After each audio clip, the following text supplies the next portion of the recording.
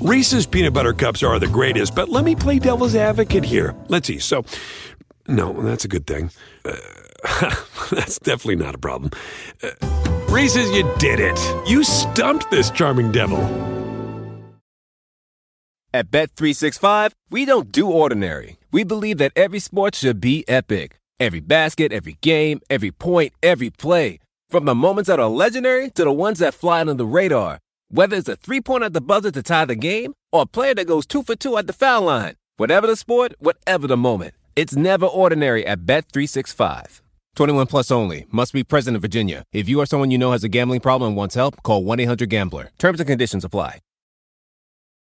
All right, welcome on to our maiden voyage. The first time we're ever going to try doing a live recording, Danny and I, here on Twitch. Of course, if you're just listening on Dunked On later, everything should be about the same. We might take some questions at the end, though, here. We're going to start with the top 10 players in the NBA, finishing up our series ranking all of the positions. And this is going to be a fun one this year, especially challenging to rank some of the players who haven't played much this year. Steph Curry, Kevin Durant. And then you've got really a bunch of other young players coming up. It seems like the talent level in the league has never been higher.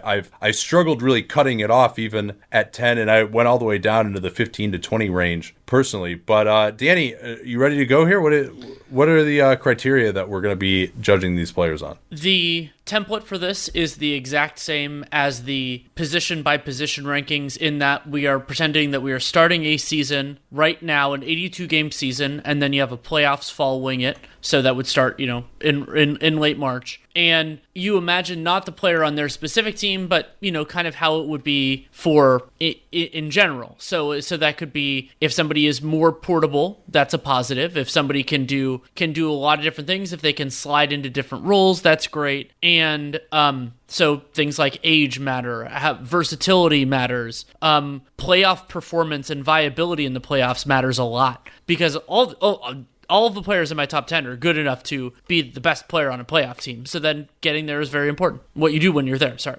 Yeah, and the idea here, we're starting an NBA season right now. We want to win a championship. This is a little bit different than we got into at some of the position rankings, because with those, you're going so far down the list that not every team is in a position to win a championship. The players who can just get you into the playoffs have value. But as Danny said, we're more really focusing on, regular season value is good, but you better really be able to perform in the playoffs. So I think we'll put more of an emphasis on really getting to be a great player in that crucible.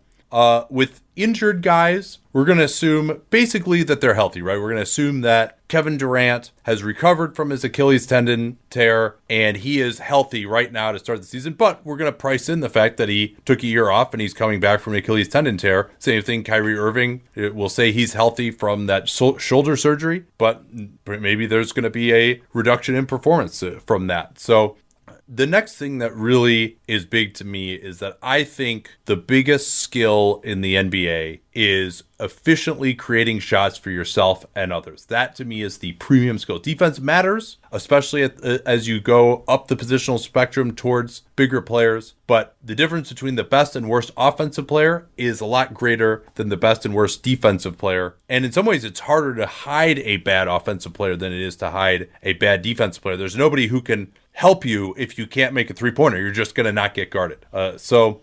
Finally, then, Danny, explain our tiers system to those who might be unfamiliar. Nate and I was talking with somebody today and realized that it's really good that we're of similar minds on this, because it would have made a lot of this stuff that we do so much harder. The way that this works is that if players are in the same tier, that means you can make a credible argument that they should be in a different order. And then if they are in different tiers, then you're saying there's a meaningful difference between those two. So if I have players 4 and 5 in the same tier and you're all mad that 5 is better than 4 and all that type of stuff, well, as long as you think they're in the same tier, that's not really as much of an argument. Now, if you think player 5 should be in a better tier, all that, we can have those conversations, and I'm sure we will.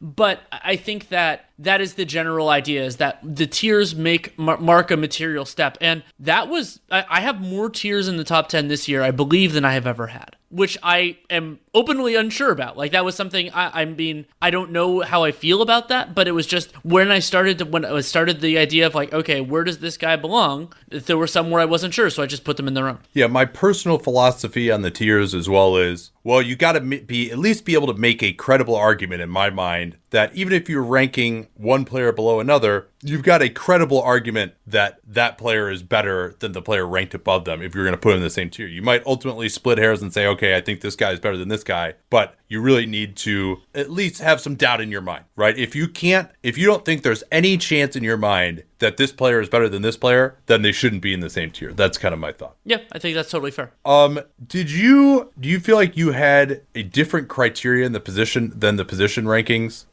Because we're talking about the top 10 here, you know, like would you like to the point where you might even rank one player higher in these rankings than you did in the position rankings, or does it not quite get to that level for you? It does in a very specific example where basically it was the idea. I actually brought this up in one of the recent pods we did on the position rankings. It's the idea of like, well, if they're good enough to get you there, then what they do when they're there is more important. And there was a part of the argument I used on Steph Curry over James Harden last year, but it has crystallized more for me this year, incidentally, given everything that's going on.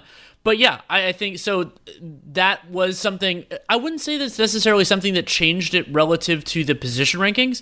It was something that changed within me while we were doing them. So like, for example, I think that was between the small forward and the power forward ones. So it made me think about the small forwards differently than I did then. But yeah, I think you can make an argument that the same idea is in place.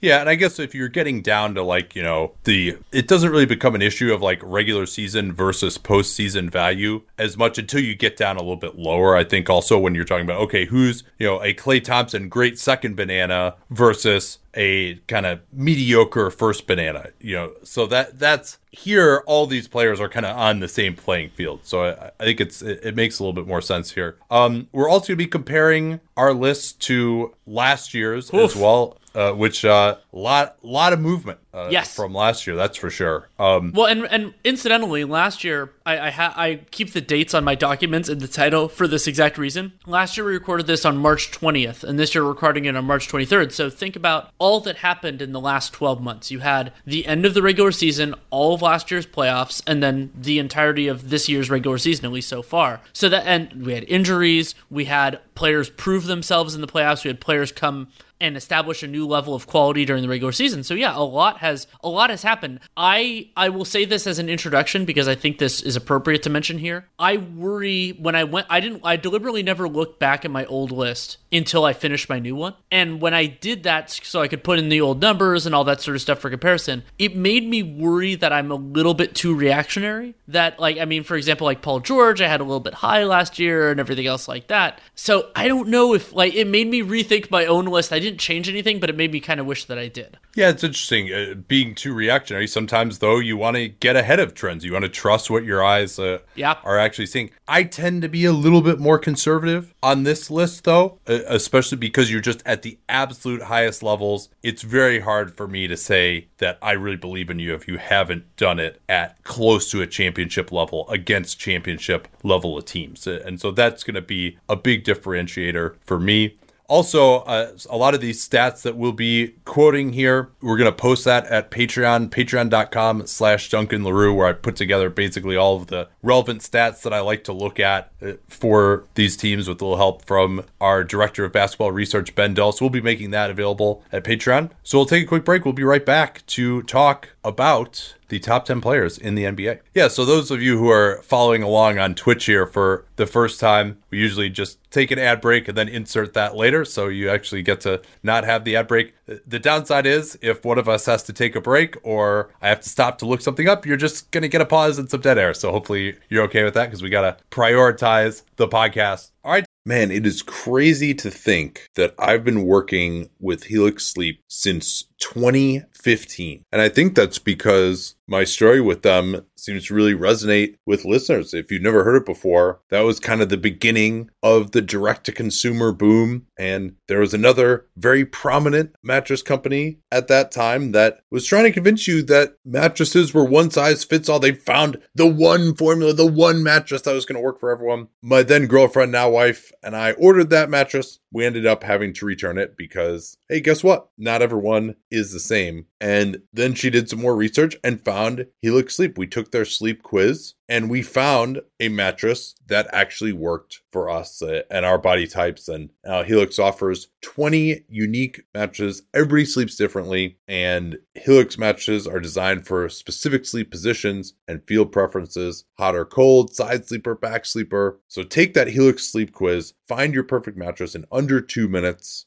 and it's shipped straight to your door, free of charge. It's no risk because you really need to sleep on the mattress in your own home. You're like, well, how should I order this if I can't sleep? I'm like, yeah, you're not going to learn anything by going to the mattress store and sleeping on the mattress where, do I take my shoes off? Do I leave my shoes on, but then my feet kind of hang off the bed because I don't want to put my shoes on the bed? And is it weird that I'm laying here for more than 30 seconds? You can't tell anything under those circumstances. You might as well just order it, get it sent to your house, get that 100-night trial, their 10 to 15-year warranty, depending on the model. And there's never been a better time to try a Helix Sleep mattress because they are offering 20% off all mattress orders and 2 free pillows for our listeners at helixsleep.com/capspace. Easy to remember /capspace. We talk about all the time here on the program. That's helixsleep.com/capspace. This is their best offer yet. I can attest to that since I've been working with them for 9 years, and it won't last long with Helix. Better sleep starts now. Don't forget that /capspace URL to let them know that you came from us.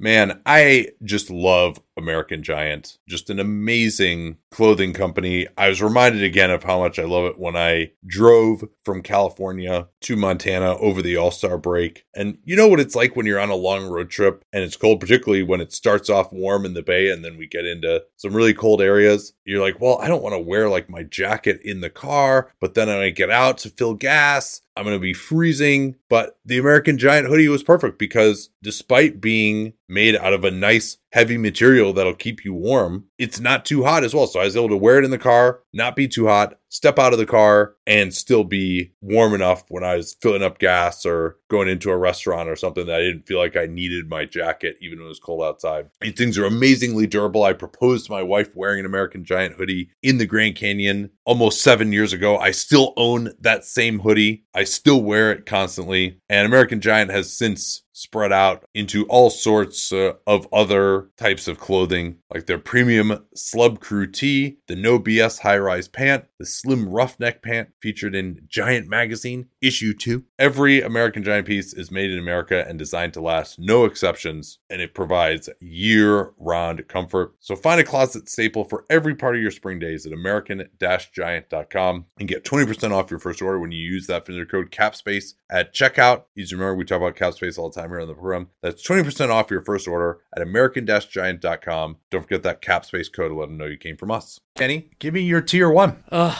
Yeah, I mean, so I'll start actually with this idea, which is that I firmly believe that Giannis is the best regular season player, and I don't think it's particularly close. I've gotten a little bit frustrated. Thankfully, Tim Bontemps MVP straw poll had Giannis number 1 in MVP. I firmly believe that, had it in our awards. However, partially, and again, this is like, are you too reactionary? I believe that Giannis and Kawhi both get you there, and they're both great once you're there. But I trust Kawhi more to get his shot, and I think the defensive margin, once intensity goes up, once you don't have to deal with load management and all that, that tightens up. And so I put Kawhi 1, Giannis 2. That's my tier 1. It's very interesting. I had a 3-person tier 1, which I nearly did. That was my first existential crisis.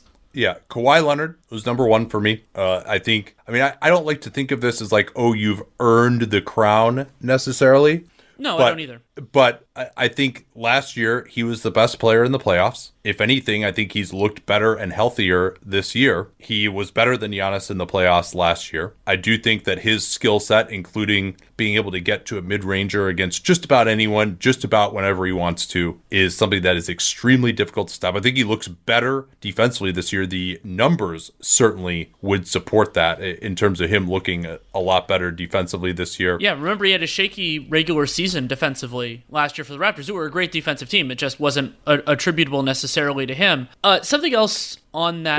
Well, quickly on Kawhi too. Sure. ninth in defensive RPM in the entire league. That's pretty good. And Raptor really high in defensive RPM as well, 3.4. In Raptor, Kawhi and Giannis are actually the same, and that's just for regular season performance. And then you throw in that Kawhi was able to kind of stop Giannis last year as well. I mean, I think we haven't seen, and Kawhi Leonard is one of the greatest playoff players of all time. Like, his playoff resume is absolutely ridiculous, from even going back to his early years with the Spurs, 2014 Finals MVP. Wasn't the individual force there, but he really, if you look at his numbers, they are just fantastic. Well, and think about where that would have been if he hadn't gotten injured against the Warriors in the Western Conference Finals. I mean, maybe they take that team to 6 games. Probably, you know, that's probably where that series was headed. If they win that game 1, probably, if he remains healthy. So yeah, I mean, and so Giannis just hasn't proven that yet. But Kawhi's my number 1. LeBron James is my number 2, and Giannis is my number 3. That is my tier 1. And again, this just goes back to the fact that LeBron has done it before. I think I was certainly worried about his health, but I'm still worried about his ability to score. He was starting to answer some of those questions for me just before the hiatus of having some really big games against good teams. And his defense is so much better this year. That was a major problem for him last year. Last year, obviously, after the groin issue, I think I ranked him, what did I rank him last year? Yeah, 5th last year. I had him 4th. So in the second tier. And he looks like he's back. I mean, he's maybe slightly diminished. We could very easily be talking about how he should have been number 1 on this list after this, right? I mean, to me, you can still make the argument for LeBron James. That's why he belongs in this tier. So my question to you is, why can't you make the argument in your mind that LeBron is better than Giannis? Well, I think there's a pretty significant, not huge, but significant margin in terms of defensive value in the playoffs between LeBron and the other two. You know, he's not the man-to-man defender, and he's not the team defender that Giannis is in particular. I mean, Giannis was both of our pick for Defensive Player of the Year in the regular season, and there's no reason to believe that can't extend. And even a ramped-up LeBron is not that guy. Offensively, yeah, a fantastic creator. You know, your team's going to have a good offense. The transition effect is still real. But to me, the argument, yeah, they're maybe similar as playoff players, but then Giannis is a level beyond him as a regular season force. Also, the passage of time here. Remember, this is LeBron going from 35, he would hit 36 during this year. Passage of time helps Giannis, hurts LeBron. Kawhi, we'll have to see. So that was a part of it for me. I'm totally fine having them in the same tier. I was torn between that, and originally I was torn between having LeBron with some of the other guys below, and then I'm like, no, he's definitely above everybody else. So that's why he is in the tier 2 for me by himself. But the difference in, I think I trust it as a scorer a little bit less than you. And there's this weird thing with LeBron, with the lost playoffs that we had last year. Okay, go back to 2018. LeBron was the best player in the 2018 playoffs. Yeah. And he very well could have been in 2019 had the Lakers made it, had he not gotten hurt and all that. But I'm not willing to go that far yet. So maybe it's so weird to kind of be risk averse with a player who is this established. But there's a part of me that thinks that's a whole different cauldron. I haven't seen it with him in the same way that I've seen it with somebody like Kawhi. So I felt like the separation was appropriate, even though I was very torn. Yeah, I guess it depends what kind of risk you want, right? Giannis hasn't done it before at the absolute highest levels. He didn't have a good series against a great Toronto team. You know, he was awesome against Boston. He's been good in the playoffs a couple of years before that, and you know, certainly he could have really feasted against Golden State, but they didn't make it that far, in part because of his problems. Also, this is a relatively ancillary thing. His free throw shooting really concerns me. Yeah, well, so that was part of the reason. His ability to make free throws at the end of games where you might feel a little bit hesitant to give him the ball in case he gets fouled. So I was going to mention this before. One of the reasons that I put Kawhi over Giannis is that I think if the idea of you just throw them onto random team, Kawhi is easier to fit in offensively just because he doesn't have as many weaknesses. Like Giannis's jump shot and the free throw stuff. And LeBron, his 3-point shooting and all of that is a lot better than Giannis. As a point of reference this year, LeBron is taking 8.7 threes per 100 possessions, which is the most of his career, and he's making 35% of those. That's totally respectable. It's not amazing. And his spot up shooting is better than that. He doesn't take a lot of spot ups. So. And you probably won't want him taking a lot of spot ups because he's going to have the ball in his hands with almost every single team. Like that's just the way this is going to work. And yeah, so I'm totally fine with the way you did it. That was one of the hardest calls that I had on the board, was whether LeBron was with those guys or not. And in some ways, I'm kind of happy that you saw it differently, just because that puts the marker and it allows us to talk about this difference, which was something I really did struggle with. Yeah, as I was saying, your risk with Giannis is he hasn't done it before. How is that game, which is not as diverse as LeBron's or Kawhi, going to play when you do go up against guys who can match him physically to some extent? And then for LeBron, obviously the risk is, well, yeah, he's been really good in the regular season, but how good is his scoring at this point? I mean, he has been unbelievable posting up too. Like he's always got that he can fall back on. And when you look at the Lakers numbers when he posts up, he hasn't been doing that much in the regular season. And also worth noting too that on other teams where he had another ball handler, he could focus on scoring more. He's got to really be the distributor for this Lakers team. I do agree. Yeah, that's the one weakness I've seen. Yeah, and also theoretically on a different team, maybe the defensive structure will be a little bit different, and then you could have more spacing. There are different things. Like this Lakers team has specific strengths and weaknesses, some of which are in tune with LeBron, but some of which might actually be holding him back a little bit. Whereas the Bucks are perfect for Giannis right now, as far as we can tell. Yeah. So yeah, that's why I have LeBron ahead, just because he's done it before. I think also coming off the rest, I'm kind of thinking too of just who I expect to be better in this playoffs. And so I'm not thinking necessarily so the difference between Giannis and LeBron as regular season players, both in the abstract and this year, just didn't mean as much to you. Because to me, Giannis, he has been way better in the regular season. LeBron's my number 2 in MVP. He's no slouch. But like Giannis has been far and away the best player. And so part of that is regular season value does matter. I mean, a Giannis team, I think you would project them to have a better seed in the abstract. But then the other part of that is maybe that's more persuasive. Like Giannis has been better this year in the regular season than he was last year. So maybe he'll be a better playoff player too. I do think you make an important point, which I think actually hurts your argument, interesting, of the fit for Giannis and just how I think everything, and they've done a great job of this, obviously, everything is optimized around him. Great coach, the defensive scheme of selling out to protect the rim. Like, and he's a obviously floor spacer at the 5. I mean, that's another just gigantic one that the Bucks have. Now, some of those guys do exist. Yeah, I mean, you could also just play him at the 5 though too. True. Like that, you have that option on a normal team, but then you got to come up with a 3-and-D wing or power forward. Those don't grow on trees either. Yeah, I'll be very interested to see. I mean, we've talked a lot about Giannis's offensive foibles, but I also think I think he could take another step defensively in the playoffs too. And if he's that force, like kind of we've talked about it with Kawhi and other guys, and be whatever that is, whether that's a lockdown guy, a rim protector, or whatever anchor, or just a pure disruptor at the 4, however you want to see it. That's another way that he can generate value. I mean, he is a better defensive player now than LeBron for sure, and Kawhi in the playoffs, we'll have to see. Yeah, the other thing that comes to mind for me about Giannis, I think when you're really locked in on him as far as transition and you really try to load to him, like you can have a little bit of success slowing him down. He is very dependent on transition. The Bucks overall are very dependent on transition. And yeah, loading to him, you can open up some threes, but that's not as much of a concern as him going right to the basket and dunking on you. Well, but I think loading to him, that could, if you structured a team differently, that they could have guys who could take advantage of that. I mean, think about how the Warriors can take advantage of that. Like there are other teams that could wield that somewhat differently than the Bucks do. Not that they're bad, but yeah. I mean, they've got more shooting than most teams, I would say. So yeah, but I think of it like in transition, like guys who bust their ass a little bit more, who could create, like they're a little bit older in that respect to me. So that's one thing that I think that doesn't necessarily play as well. He doesn't have the post game, the individual offense necessarily either. So I think that there are just little weaknesses. The free throw shooting is another one.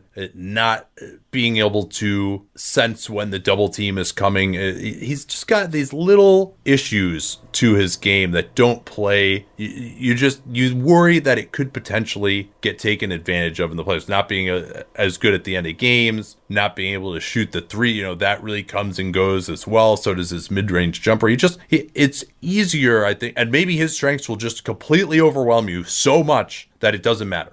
But to me, I think it's a little bit lower risk to go with Kawhi and LeBron because we've seen them do it before. It's been shown that they are really, really difficult to stop because they have more variety to their games. Okay, let's take a quick break and we'll get into the next tier here in just a second.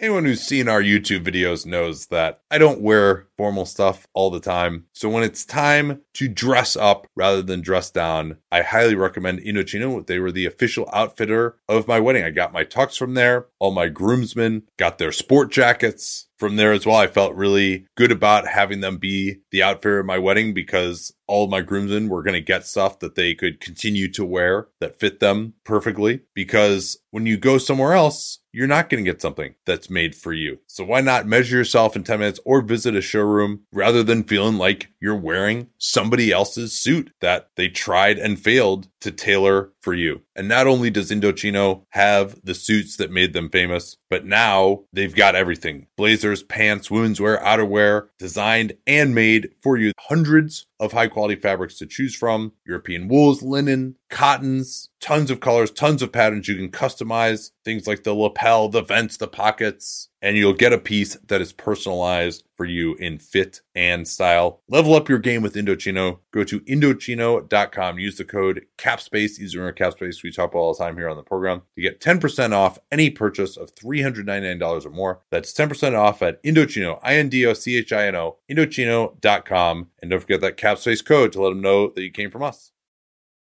So you had LeBron by himself in a tier at number 3. Yeah. I thought very seriously about putting my number 4 player into tier 1, and that was Stephen Curry. But I instead have him in a tier 4, 5, 6. Curry is 4, James Harden number 5, Luka Doncic number 6. That is very similar to mine. I labeled my tier 3, it's 4 through 7, offensive linchpins. The idea behind it is these are all players who, if you threw them on a team, my expectation would be that their offense is really good. And the one player I added in, I had the first 3 in identical order to you. I added Lillard in here. Remember that I had Curry and Lillard in the same tier in the point guard rankings, which we did mere days ago. And Lillard versus Luka, I'm interested because this was another one of those, like, I think we're a little bit of a different mind on it, but I want it, since I think my argument might in some ways be more straightforward because I just went through some of this in the point guard rankings.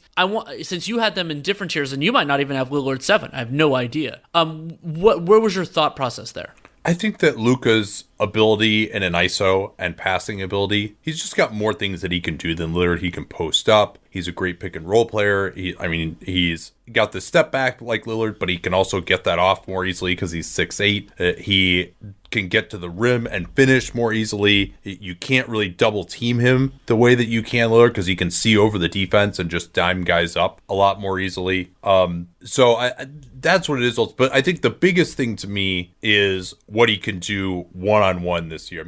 I think that's going to play really well in the playoffs. He just gets by just about anybody. The moves that he has is just ridiculous now. His hesitations, his strength once he gets you on the hip, his ability to change speeds, slow down, loft that floater in each. The fact that he shoots over 75% at the rim, that's just completely insane. So and then he's piloting the number 1 offense in NBA history right now. And I just think Lillard to me, he's had big moments in the playoffs, but against teams that weren't as good. He petered out a little bit last year against Denver and then really against Golden State. And so I don't think Lillard has proven himself as particularly good or bad in the playoffs, just kind of about average. I would say it's a little bit stronger than that, but so this is what gets interesting. Well, if you look at his numbers before last year, and really his numbers in just about any series except that crazy one against OKC, where he had one of the great series in NBA history, they're not that great. And we've seen him get stopped in the playoffs. But I think a part of that is also, again, we're throwing them onto the average team. Remember, Portland had so little that teams could just aggressively trap him. I think you could, like, for example, the way that New Orleans defended him going back to that series, which was an abject failure in a lot of ways for the Portland Trailblazers, I didn't see that as Lillard's fault. They doubled him and Portland kept on, and they had great defenders. That was a really good. Okay, but like Luka is gonna, you can't do that to him because he's just gonna dime guys up every single time, right? But if you put you brought up Luka finishing at the rim. Part of the reason he's finishing at the rim is because he plays with a floor spacing center. That you get the Warriors were. He played with Dwight Powell a lot of the year. Powell's one of the best role men in the league. I think that the circumstances for Luka in that respect have been, some of them are very, very favorable. They're a great offensive team, historic. I'm not arguing that Luka shouldn't be in this tier, but what's so interesting is in this case, you're comfortable arguing in the abstract that, and part of this is, I mean, Luka's been way better. I mean, this year, he's been so much better than last year that it'll work in the playoffs. And I mean, there's reason to believe that, to be sure. I mean, the change of speed, and he's shifty, and he's an unbelievable passer. Those things aren't going away. But getting into the playoffs, when you change the sample, and there are a lot of better defenders, both at the rim and man-to-man defenders, it's so much of a change. We talked about how in some ways it's a different sport, even with a lot of the same players. And it's hard for me to say, oh, he's definitely going to be better than like what Lillard has done, not having seen it. And not having seen, and so I think that, again, we're getting into it. It's a different kind of risk. It's a different kind of evaluation. But like both those guys to me are good enough to get you there. And I didn't feel well, except for this year when Dame is actually not going to get there. Well, I mean, but if that situation, I mean, do you think that that's Lillard's fault? I don't. Well, it's not his fault, but he also isn't overcoming it. I mean, again, like that doesn't mean he's a bad player, but it does mean that he could be doing better than he's been doing. I mean, who knows? Steph Curry might not have gotten to the Warriors playoffs this year either. But we'll see. I mean, I have a feeling, actually, given where it's going to land, he probably would have. But So here's this is the thing, though, to me. You agree that Luka has been better in the regular season this year, right? Of course. No argument. There is an argument to make that Luka Doncic has been the most valuable offensive player in the entire NBA this year. There's a totally worthy argument of that. Yeah, and so Dame isn't like some guy who overall has raised his game in the playoffs. We've seen that he's gotten, there have been schematic things that good defense has been able to do to cause him some problems. And so I think even if you take the normal discount for going into the playoffs, most players are a little bit worse in the playoffs. Luka is still, to me, pretty comfortably ahead of him. And he just has, there's so many more things that he can do offensively than Dame. And so, I don't expect Luka is going to have some amazing playoffs this year because it's such a new experience. And I think, that's probably the best argument that you can have. But to me, he's been so much better than Dame in the regular season this year. And I don't see anything about his game in particular other than just inexperience that means it's not going to translate. I think part of it is just going up, ramping up the quality and intensity of defense is just a totally different thing. And I think that, it's not that he has, these huge physical advantages, but guys being able to recover better, guys being able to scheme after him better. I think that all those things, when we've seen a lot of guys slow down, adjust, and Luka also, remember, he's young enough that the passage of time is really going to help him and all that type of stuff. But I just didn't see it as a comfortable enough distinction. But we should move up towards the top. I mean, one of the crazy things about this is we both had the player we both had number 3 in MVP. We both had number 5 behind a player who basically didn't play this year. Yeah, well, Steph Curry has always been better than James Harden. True. And I see no reason why that would be any different right now. I agree. And I mean, I had Steph over Harden. Like you, I wondered if I should put him in a firm tier. But part of the reason why I didn't, was the argument of availability. I think Curry is a better playoff player than Harden. I think that the as much as the Harden supporters have argued that for years, I think the overall body of evidence is getting pretty clear there. And even though Curry has had some favorable circumstances, you get into that. But one of the values of Harden in this overall concept is that he is a more consistent, more available regular season guy. He can log a ton of minutes. And while Curry, he had this stretch where he played 78 or more games for 5 straight seasons. Since then, 51 games, 69 games, and 5. And availability. I don't know that I would put the 5. Sure, but against it. I mean, that's a broken hand. I mean, he does kind of take some falls, it's more likely that a fall is going to do something to him than to Harden because he's less sturdy. All that type of stuff. I mean, he just takes more hard falls than something like Harden. Agreed. But I mean, so what are you're making the argument for Harden now? Oh no, I have Curry. I have Curry over Harden, but I wanted to say that it's like it's somewhat close. And then the other part with Curry is he's at around the point in time where we don't know if this year would have shown a few little not flaws, but just a weakening of his strengths. Like one of the most amazing things with Curry is that his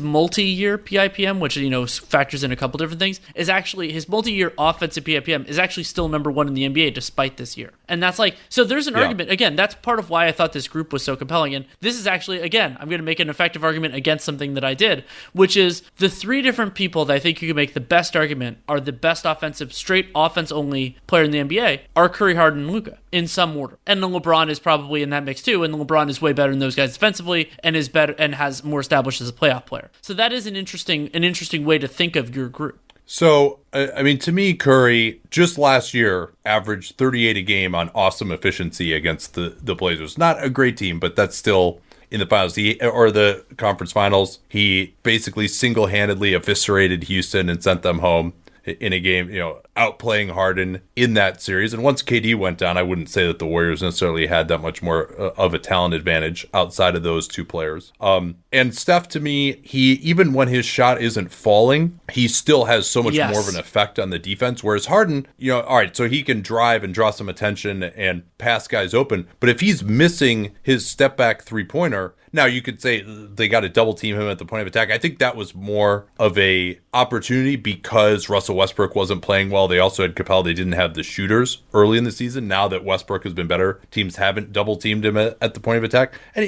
Harden doesn't move off the ball. And then when you throw in the fit where Harden, yes, he can defend the post. I get it. But you have to play a switching system with him, essentially. Or he has to guard the 4, and he's not really a good enough help defender to guard the 4. And so that to me, his plug and play ability is much lower. And I think I'm not going to cite the all-star draft as like a huge component here, but I think most players would rather play with Steph than Harden because they understand that intuitively, that Steph is always going to have gravity. He'll play off the ball. He's a little bit more of an unselfish player, whereas Harden kind of needs the ball to be effective. And we haven't seen him be able to have dominating playoffs the way we've seen with Curry. So I think ultimately that's where, and Harden has kind of had, a few beef with the two biggest superstar teammates that he's played with. Well, so, Steph Curry has never had that. You're leading into what is another challenge that I had, which is based on everything you said, is should Luka be above Harden? And my answer was no. I thought that no track record is uncomfortable. Same thing I talked about with Lillard and Harden. He is more established both in the regular season and the playoffs. But I thought,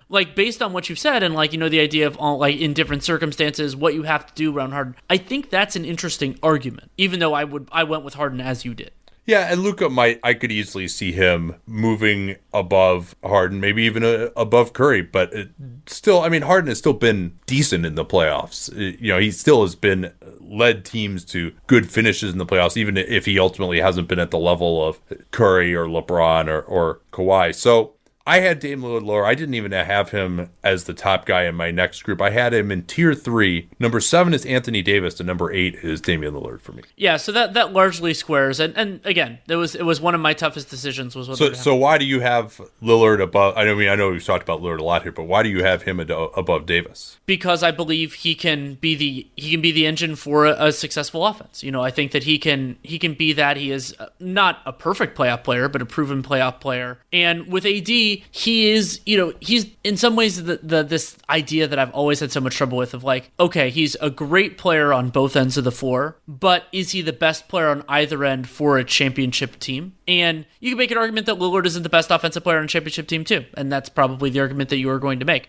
But Davis, it's partially that he has to be, and we've seen this throughout his career, that he has to be more complementary offensively. That he can make an offense, he can be a supercharger, he can make them better. We're seeing it with the Lakers this year. We saw it in New Orleans throughout his career with various levels of teammates, and he can be an impactful defensive player. But that guy who is to me, it's just a little bit lower, who isn't the alpha and the omega, even on either end of the floor. It means that you need a lot. And maybe you could say he can be the best defensive player in championship. I think that's reasonable, but I think they have to have a damn good offense. Well, this is where you get into, I think Davis is, I agree with you. Are you talking about he's your best offensive player? Yeah, you may not be able to have a good enough offense, but I think he can be your best defensive player. And I think I don't think any of the players below us, with one exception here, which I'll get to, who has some question marks due to health. But to me, we're below the point now where you're talking about, okay, this guy is a number 1 on a championship team, unless he's got a lot around him. Yeah, there's a real strong number 2 and all that, an ensemble. Yeah, so now Davis to me is probably the best second banana of this group because he can shoot, he can run in transition, he can finish around the rim, he can switch defensively, he could be your best, you can play the 4, he can play the 5, his passing is improved as well. He doesn't need the ball to be successful offensively. He's probably one of the best finishers in basketball. He can even space the floor a little bit from 3. That's been an evolving part of his game. So he's another guy where you look at, you'd be hard pressed to find any weaknesses for him, which I really like. And we'll see how he plays in the playoffs this year. But yeah, I know he's only been in the playoffs twice, but his playoff stats were very, very good. Oh yeah, I mean he was great in the series when the Pelicans got swept by the Warriors back in the day, and he was excellent in the sweep that they had over Portland, and he was not the reason that they lost to the Warriors in the subsequent series. Yeah, I mean his playoff resume is very good, and I mean, he has the best supporting cast that he's ever had this year, and it's a supporting cast that includes a player who's better than he is, which is great. And 2 of those 3 series that he played were against all-time great teams. And, absolutely. I mean, you say, okay, he can't be the number 1 option. I mean, he's got 31% usage in the playoffs and 60% true shooting, basically. And but I mean, it's not like he did that. But and again, like it's not like from what I recall, and I would have to go back and really do digging and small sample size and all that. It's not like their offense was amazing in those series. Like he was the biggest piece, but it's not like there's a difference between being the biggest piece and something that's really successful and being the biggest piece. Yeah, I mean their offense was pretty good in that Portland series. Oh yeah, but I mean their defense was unbelievable. Yeah, so I mean he individual and I mean I see that point, right? Like he's not the guy driving your awesome offense, right? I mean he scores with his own efficiency. Like, that really helps you. So here's my question with AD, and we both ranked Drew Holiday a little bit lower when we did the point guard rankings. Is let's say you have the initiator, let's use that term, so then you can widen up to whatever position that dude plays, is in the bottom, not in the top 15, so it's pretty good, but not amazing. Do you think Davis elevates that as much? I'm sure, I know he helps. He's definitely a positive offensive player. I have him in a tier above everybody else. I mean, I don't think we have a ton of disagreement on that point, but it's like I think that it's something that gives me a little bit of uncertainty, is that when you're not generating those kind of seams, does the offense sing or does it bog down a little bit? And it might be that you're right in that it would absolutely work, but I'm not as confident. I think he's also probably the second best defensive player in this group that we've talked about. Oh, absolutely. So that's got to deserve something. Yeah. So I think he's not a great number 1 offensive player. I think but I don't think Lillard is good enough to be the number 1 offensive player unless he's paired with a Davis type, right? Like then maybe Lillard is good enough. So it's to me, and Davis, I honestly think that our disagreement here, as it were, is a disagreement on the evaluation of Lillard, not an evaluation of AD. Because like you didn't put AD in the tier with Luka and all that, and I think that's the real difference of opinion. And you had Lillard and AD in the same tier. You just had Davis above him. I'm correct on that, right? Yeah. So Davis I think that's the disagreement. I think we're pretty close on AD. He's an unbelievable player, but you need certain other things around him to work. It's just that we disagree a little bit on whether Lillard could do it by himself. All right, so take a quick break here. We'll get into the rest of this. Reese's peanut butter cups are the greatest, but let me play devil's advocate here. Let's see. So, no, that's a good thing. That's definitely not a problem. Reese's, you did it. You stumped this charming devil.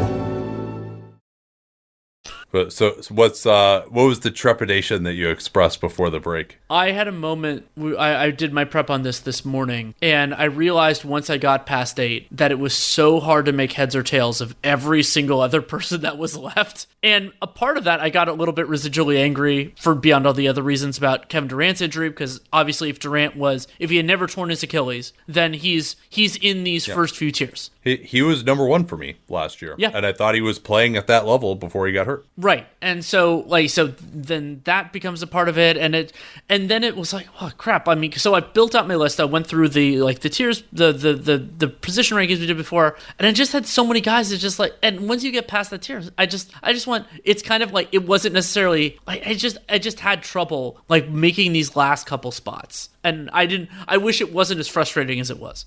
Yeah, to me, I thought that there were really 2 players that were above everyone else here. I mean, I still have them in the same tier because they have some question marks. Okay. But if you're talking about at their best, so my number 9 is Kevin Durant. And I think when he comes back, his defense is not going to be as good. I think he's not going to have the same explosiveness. And we'll see where he's at in terms of his ability to score, get to the basket. He's going to have that ability to rise up from mid-range always and from three, I think. I think this is a reasonable place. This is about where I anticipate that he'll be. His availability is also a concern. Future injury is also a concern. I mean, he's going to be, 31 next year?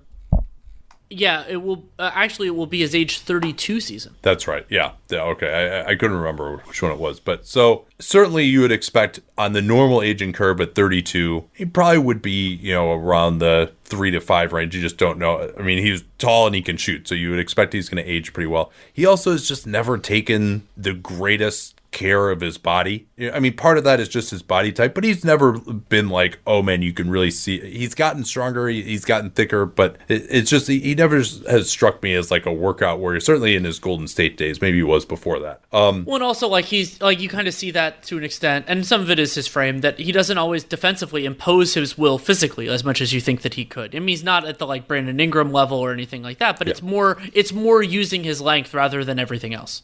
Yeah, and he'd gotten to the point where in the regular season he was kind of bad for the Warriors. I thought he was one of their big reasons why their defense slipped a lot over the couple of years that he was there. And hopefully he'll still be able to protect the rim okay. He's never been a great box out guy on the glass. Like I think he's probably, maybe he could bring it in the playoffs, but he's just also when guys come back from injury, especially a star like this, they're more focused on being what they thought made them a star. Like they're focused on getting back to where they were offensively. The defense just kind of lags. It's not as big a part of their identity. Right. And just in their own mind. I had Durant number 9 as well. And a part of that was out of respect for the player that he has been for the entirety of his career before this injury. And another part of it is because of how offensively plug and playable he is. I mean, unbelievable shooter with his size. You could throw him in any offense and he's going to make it sing. And even whether he's the best player, I mean, when almost definitely he would be, or the second best player in that offense, they're going to kick ass. And that is an extremely valuable thing. He shoots at a size and a positional range where you don't always have that kind of a guy. He can get to his shot against damn near everybody because of his size. And those things aren't going away. There are other things that might, and I think I agree with you that the defensive side of the ball is significantly more troublesome for me than the offensive side. But that's why I had him here. And Durant, I mean, the other reason why, I mean, I even considered having him in the next tier up is if we're gaming this out, this kind of ties in with one of the themes that we've said. If he's closer to 100% by the playoffs, he's an unbelievable playoff player and would be, can get into, he'll ramp up his defensive intensity. But the reason I didn't have him in the same tier with AD is one, some uncertainty with injury, and two, because he's just not that level of regular season guy. And if Durant's your best player, like AD could theoretically be, though he's not on his own team right now, is that in that circumstance, the team might be a much bigger struggle because defensively, especially, you have to put more around it.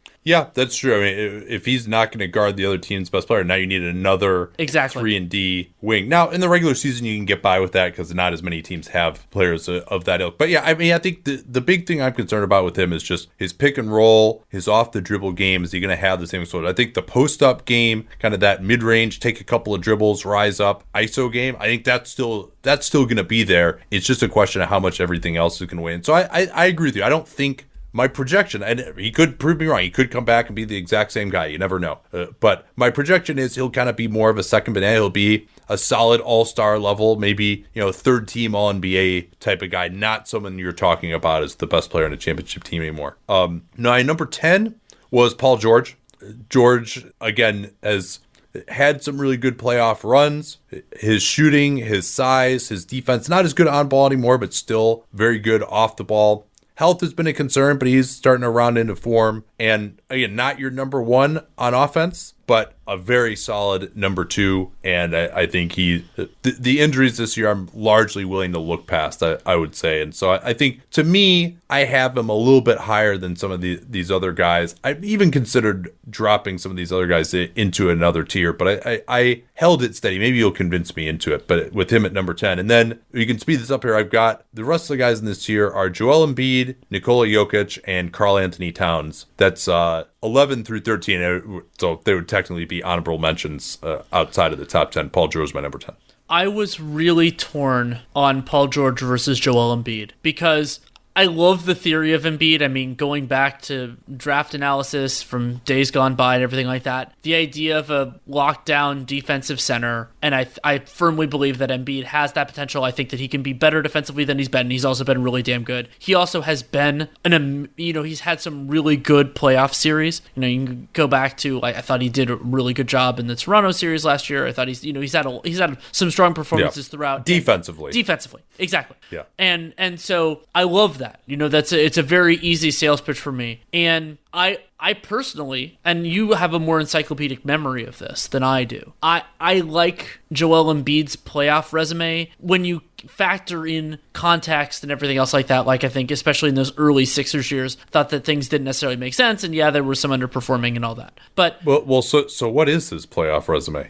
Like, has he had even like one dominant series yet? I thought he did. He's four series. He didn't even play in that Miami series until like game 3 because he had a broken face. And then, but I thought he played. Really I thought he played pretty well from what I recall in that Miami series after his broken face. I mean, and he's had some injury reasons. This is also a guy who he just has so many nagging injuries all the time. This is one of the reasons I put him behind Paul George. But the other one is sort of similar in a weird way to the Kevin Durant one, even though they're very different as players. You could put so many different things around Paul George. Like you fit him with a lot of different types of point guards. He'll make your defense better, so you don't need as good of a defensive center. Maybe you can get a little bit more offense from that guy. And that's a part of why I ended up going with Paul George at number 10, is that I think that he fits in. And remember, I had George before he got hurt last year. I had him 3rd in the MVP. I had him 7th in the top 10 player rankings. And really the biggest thing that happened this past year was that he started the year hurt. Like, that was the biggest thing that happened. I think that, getting back from the shoulder surgeries is a big adjustment. So I ended up going with George over Embiid at 10. But I mean, like, if you were to tell me right now, especially when you consider the relative ages of those two guys, one of George or Embiid is the best player in a playoff series, ignoring the fact that one of them is not the best player in his own team and one of them is, my instinct is that a first round playoff series. Yeah, that's fair. But is Paul George going to be the best player on his team in a second round playoff series? Well, that's what I'm saying. Yeah, you just said George or Embiid, so that's what I was going to say. So this is what I would say about Embiid. He had a bad series against Toronto. Marc Gasol completely shut him down. Offensively. Shut down. Yeah, he got shut down by Boston. They disappointed. They, in theory, should have won that series in 2018. And then even in that Nets series, he had some big games. So he actually missed a game, game 3, when he was questionable. There's that whole deal. But here's the argument for him, I think, and that is his points per possession on post-ups are just so ridiculous this year.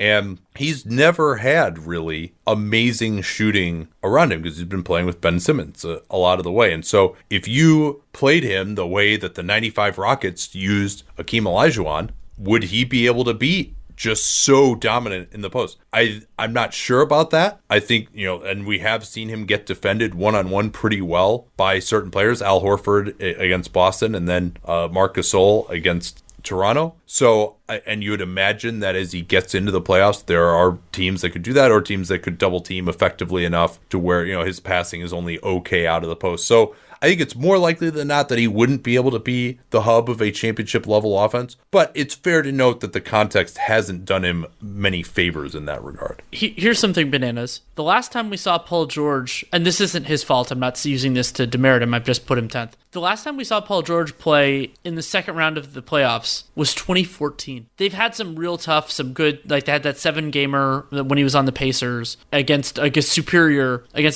team. But Toronto in 2016. But he was the best player in that. He was the best player in that series. But it is kind of amazing. And Paul George, he's averaged over those single series, he's averaged 27 points per game, 7.6 rebounds. So again, he wasn't the reason in a lot of those series that they lost. But he also, he disappointed those 2 years in OKC. I would agree they did, and I thought that the shoulder issue does give him some cover for last year, but not all cover. How do you feel about Jokic and Karl Anthony Towns? I'm probably higher on Towns than most people. I think it's become very popular to crap on him at this point. I'm worried, you're not getting the championship equity with him. Maybe a reason why he should be lower is that maybe it's just not possible to have a good enough defense, no matter who you have with him, to get into championship contention. But we're not really at that point either. But, I think you got a good argument that Pascal Siakam or Chris Middleton or even Jason Tatum or Jimmy Butler should be above Towns but at this level, you're kind of getting into the playoff versus regular season value. And this is the top 10 players. We don't need to spend too much time on that, but it's Jokic, Towns. What are your feelings on them? I mean, were they either of those guys even in consideration for the top 10 for you? Yeah, Jokic was much more strongly in consideration than Towns, just because he has, I mean, what he did last year for the Denver Nuggets, especially in the regular season, but he did a good job in the Spurs series as well.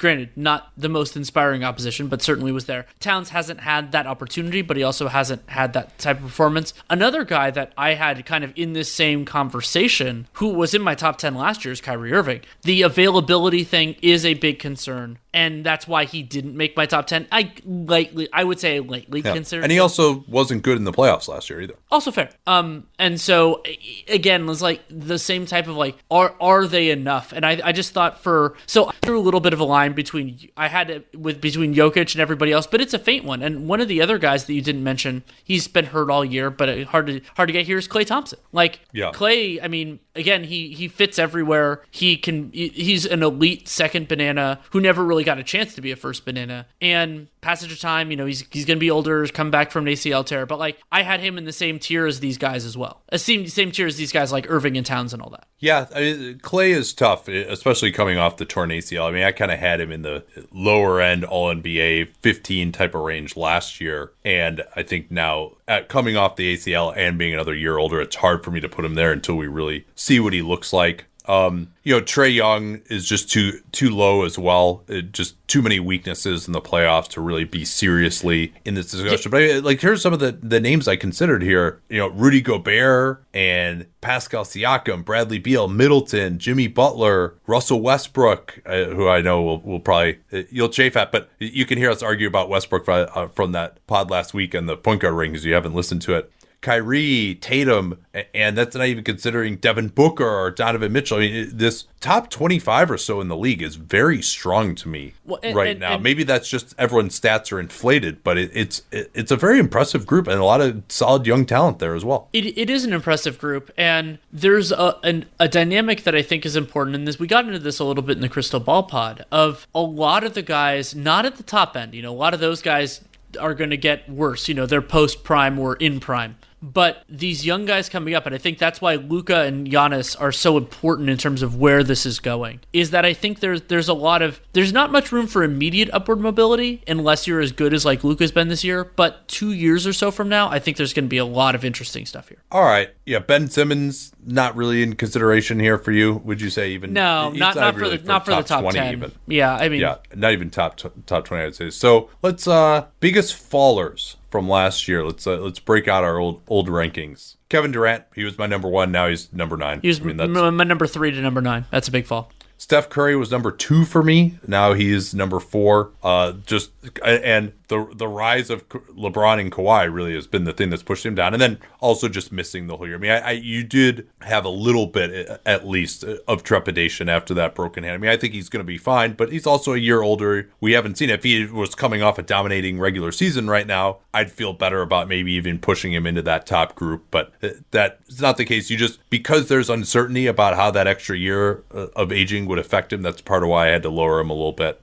Certainly nothing he did in the playoffs to me made him deserve being pushed down. Yeah, for me, Curry went from 2 to 4, and dropped some tiers. So that is important. The other one, Paul George, I had him 7th last year. He fell to 10th, and it's not like he did anything particularly terrible, though he wasn't great in that Portland series last year. It's just that he was awesome in the regular season last year and was less present and less good this year. And he to me got passed by Lillard and obviously Doncic, who didn't figure in this at all last year. Kyrie was number 9 for me last year. I would probably have him like low teens, maybe even like 20th at this. I guess that would be high teens, maybe even as low as 20th at this point. With the injuries, all the drama, and not having had a good playoffs. We haven't really seen him perform in the playoffs when he wasn't playing with LeBron James. He hasn't proven that he can be the best player on a really, really good team. And the fact that Boston hasn't really missed much of a beat without him, that the Nets even, didn't play that much worse when he was out. There's just a lot of arrows being fired at Kyrie right now. And then the health. This is 3 of the last 6 years he hasn't been able to finish the season. Biggest risers? Luka. I mean, yeah, from out of nowhere, but big surprise. Not top 10 or considered to number 6 in the same tier with Curry and Harden and for me Lillard. That's a huge, gigantic jump, and it's possible that's too low. It's very possible given how he's played that he should be in a stronger position. I mean, I said before, like, he might be the best offensive player in the NBA right now, and he's so damn young that you could hope that he'll be better than this moving forward. Yeah, Kawhi was number 6 last year for me. That's the most important jump to me. Going from 6 to 1 for both of us is incredible. Yeah, and LeBron was 5. He's 2 for me now, and he moved up a tier for you, I guess. He actually didn't move up a tier, but he sort of did, because it was my tier 2 was different last year. Yeah, Harden is about the same. I moved him out of tier 1 though, because he was just had such a nasty regular season last year. He had moved to a new level, and then they weren't able to get it done again in the playoffs, and so I moved him down a little bit. Harden is basically in exactly the same spot for me. Number 5, same basic tier. It's kind of funny. Yeah. And so Giannis stays at number 3, AD stays at number 7, and really no Embiid, Towns, Jokic, pretty much all in the same order. Blake Griffin was a huge faller. He was number 14 for me last year. And LaMarcus Aldridge is pretty high for me too. He's not anywhere close to that consideration either. So, who would you say has the most upward or downward mobility over the next year or so, or the next? I guess it is the next year or so. We don't know when we'll be doing this next year, but let's see. Upward mobility. I think you can make an argument for Durant just because he has been that level of player. Right. And so that it is a lot easier to get there if you've already been there. Like for Paul George, let's say, have those guys in the same tier. Paul George has never been the level of player that Kevin Durant was as recently as last year before he got hurt. Like maybe one of the young point guards, Trey is probably the leader here, makes a big push, and then we think they're kind of undeniable. Yeah, I mean, he's not going to have a playoffs under his belt, though. Right. I can't see any way I would have him in the top 10 I could see maybe AD moves into the tier above where it's not a huge numeric jump, but it's a symbolic jump. I could see. Yeah. That would be, to me, that would be really important. Let's see who else could really jump up. I mean, any of these young dudes, right? Like Tatum, yeah, sure, certainly could. Siakam, Siakam certainly could. Chris Middleton actually could be someone who really moves up a little bit. I mean, statistically, what he's done this year has been awesome, and he's been a pretty good playoff player. If we're talking about the Bucks winning the finals and him being the second best player, having a really nice playoffs, he could pop into maybe not the top 10, but very, maybe the 13-12 range. I could also see Towns, if we say that's the most favorable system, like if they figure some parts of this out, yeah, I could see, kind of getting into that range. But again, maybe not, because Nikola Jokic had an unbelievable year last year, kind of as good as we could hope for Towns, and he's still not in our top 10.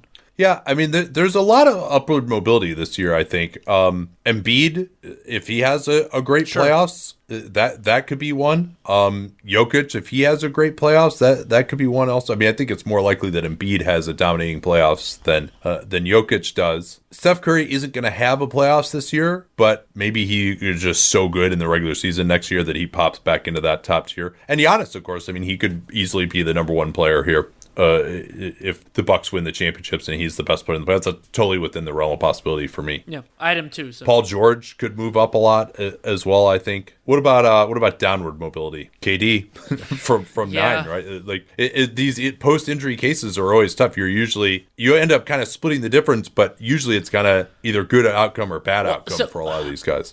I wonder what it would take. I mean, I think Harden's pretty firm where he is, but you kind of wonder if there's ever a step back. Like, I think you and I will move him. We'll turn on him a little bit earlier than other people will. I don't think it's coming this soon, but it is coming at some point.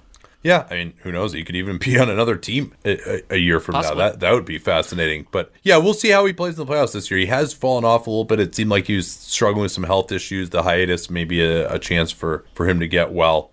And anything else that stuck out to you here before we go? It's a really strong group. I mean, players, Luke. That's what makes Luka's rise so impressive, is that it's hard to break into these tiers. I mean, Jokic is such an informative example. He was unbelievable last year and still didn't break in. And you and I both really value, and part of that is because we really value playoff excellence, playoff production, and that's what makes this so exciting, but also why I'm so happy that we do this when we do. Because if we did this in July, we would be prisoners of the moment, and I really like that the playoffs are super important, but they're also more distant. It's kind of predictive, yeah. Right? I think you find out whether you're right. Like, Kawhi was too low last year, obviously, but he kind of wasn't as good in the regular season. His defense wasn't as good. We didn't know whether his health was holding up, so he proved it in the playoffs, and that was what was so awesome about it. But I like it's kind of just a prediction of who's going to be the best in this year's playoffs in some ways. All right, anything else? Are we anything to talk about before we go? No, I think we're about good. I have some pieces in the works right now and some other stuff, but it's not all the way ready yet, so I'll announce it when it's up. Yeah, Hollinger and I did a decade tournament of the worst teams from last decade, and I think you would enjoy listening. Oh, I definitely will. I've been kind of saving it for a moment where I need to pick me up. Yeah, we've gotten a lot of actually some pretty funny tweets about it. Well, especially like remembrances of years past. As a League Pass maven, like there are a lot of people I'm sure have like real strong memories of like one or two of those teams, but like I remember all of them. I'm sure like going through. Because you and I had talked about the concept of it before you and John executed it, and it was like I was thinking back to some of those and just going, oh god, just remembering all of the glory that we've seen in the last 10 years. Yeah, so that's fun, and we'll be back. Still got 3 more days this week, so let us know how you like this Twitch thing. I'll try to tweet out when we're about to record in the future, and we'll probably start bringing in a segment where after we record, people can comment a little bit. Also, hey, if you got comments on this top 10 players list, maybe send them to us, and we can address a few of those like we did for the top 10 prospects as well. Those are always fun to do. So yeah, we're just starting out this Twitch thing. Hopefully you can check it out, twitch.tv/Nate Duncan NBA. Our recording schedule is always variable, but we'll try to give you a little bit of a heads up on Twitter before we do it. And so we'll also start doing some segments where we actually respond to people's comments in real time. Thanks to everyone who commented here. It was fun to hear you guys. I was at least watching the comments while you guys were, or while we were doing this. So that was a lot of fun. And we will talk to y'all tomorrow night. Till then. Reese's Peanut Butter Cups are the greatest, but let me play devil's advocate here. Let's see. So, no, that's a good thing. That's definitely not a problem. Reese's, you did it. You stumped this charming devil.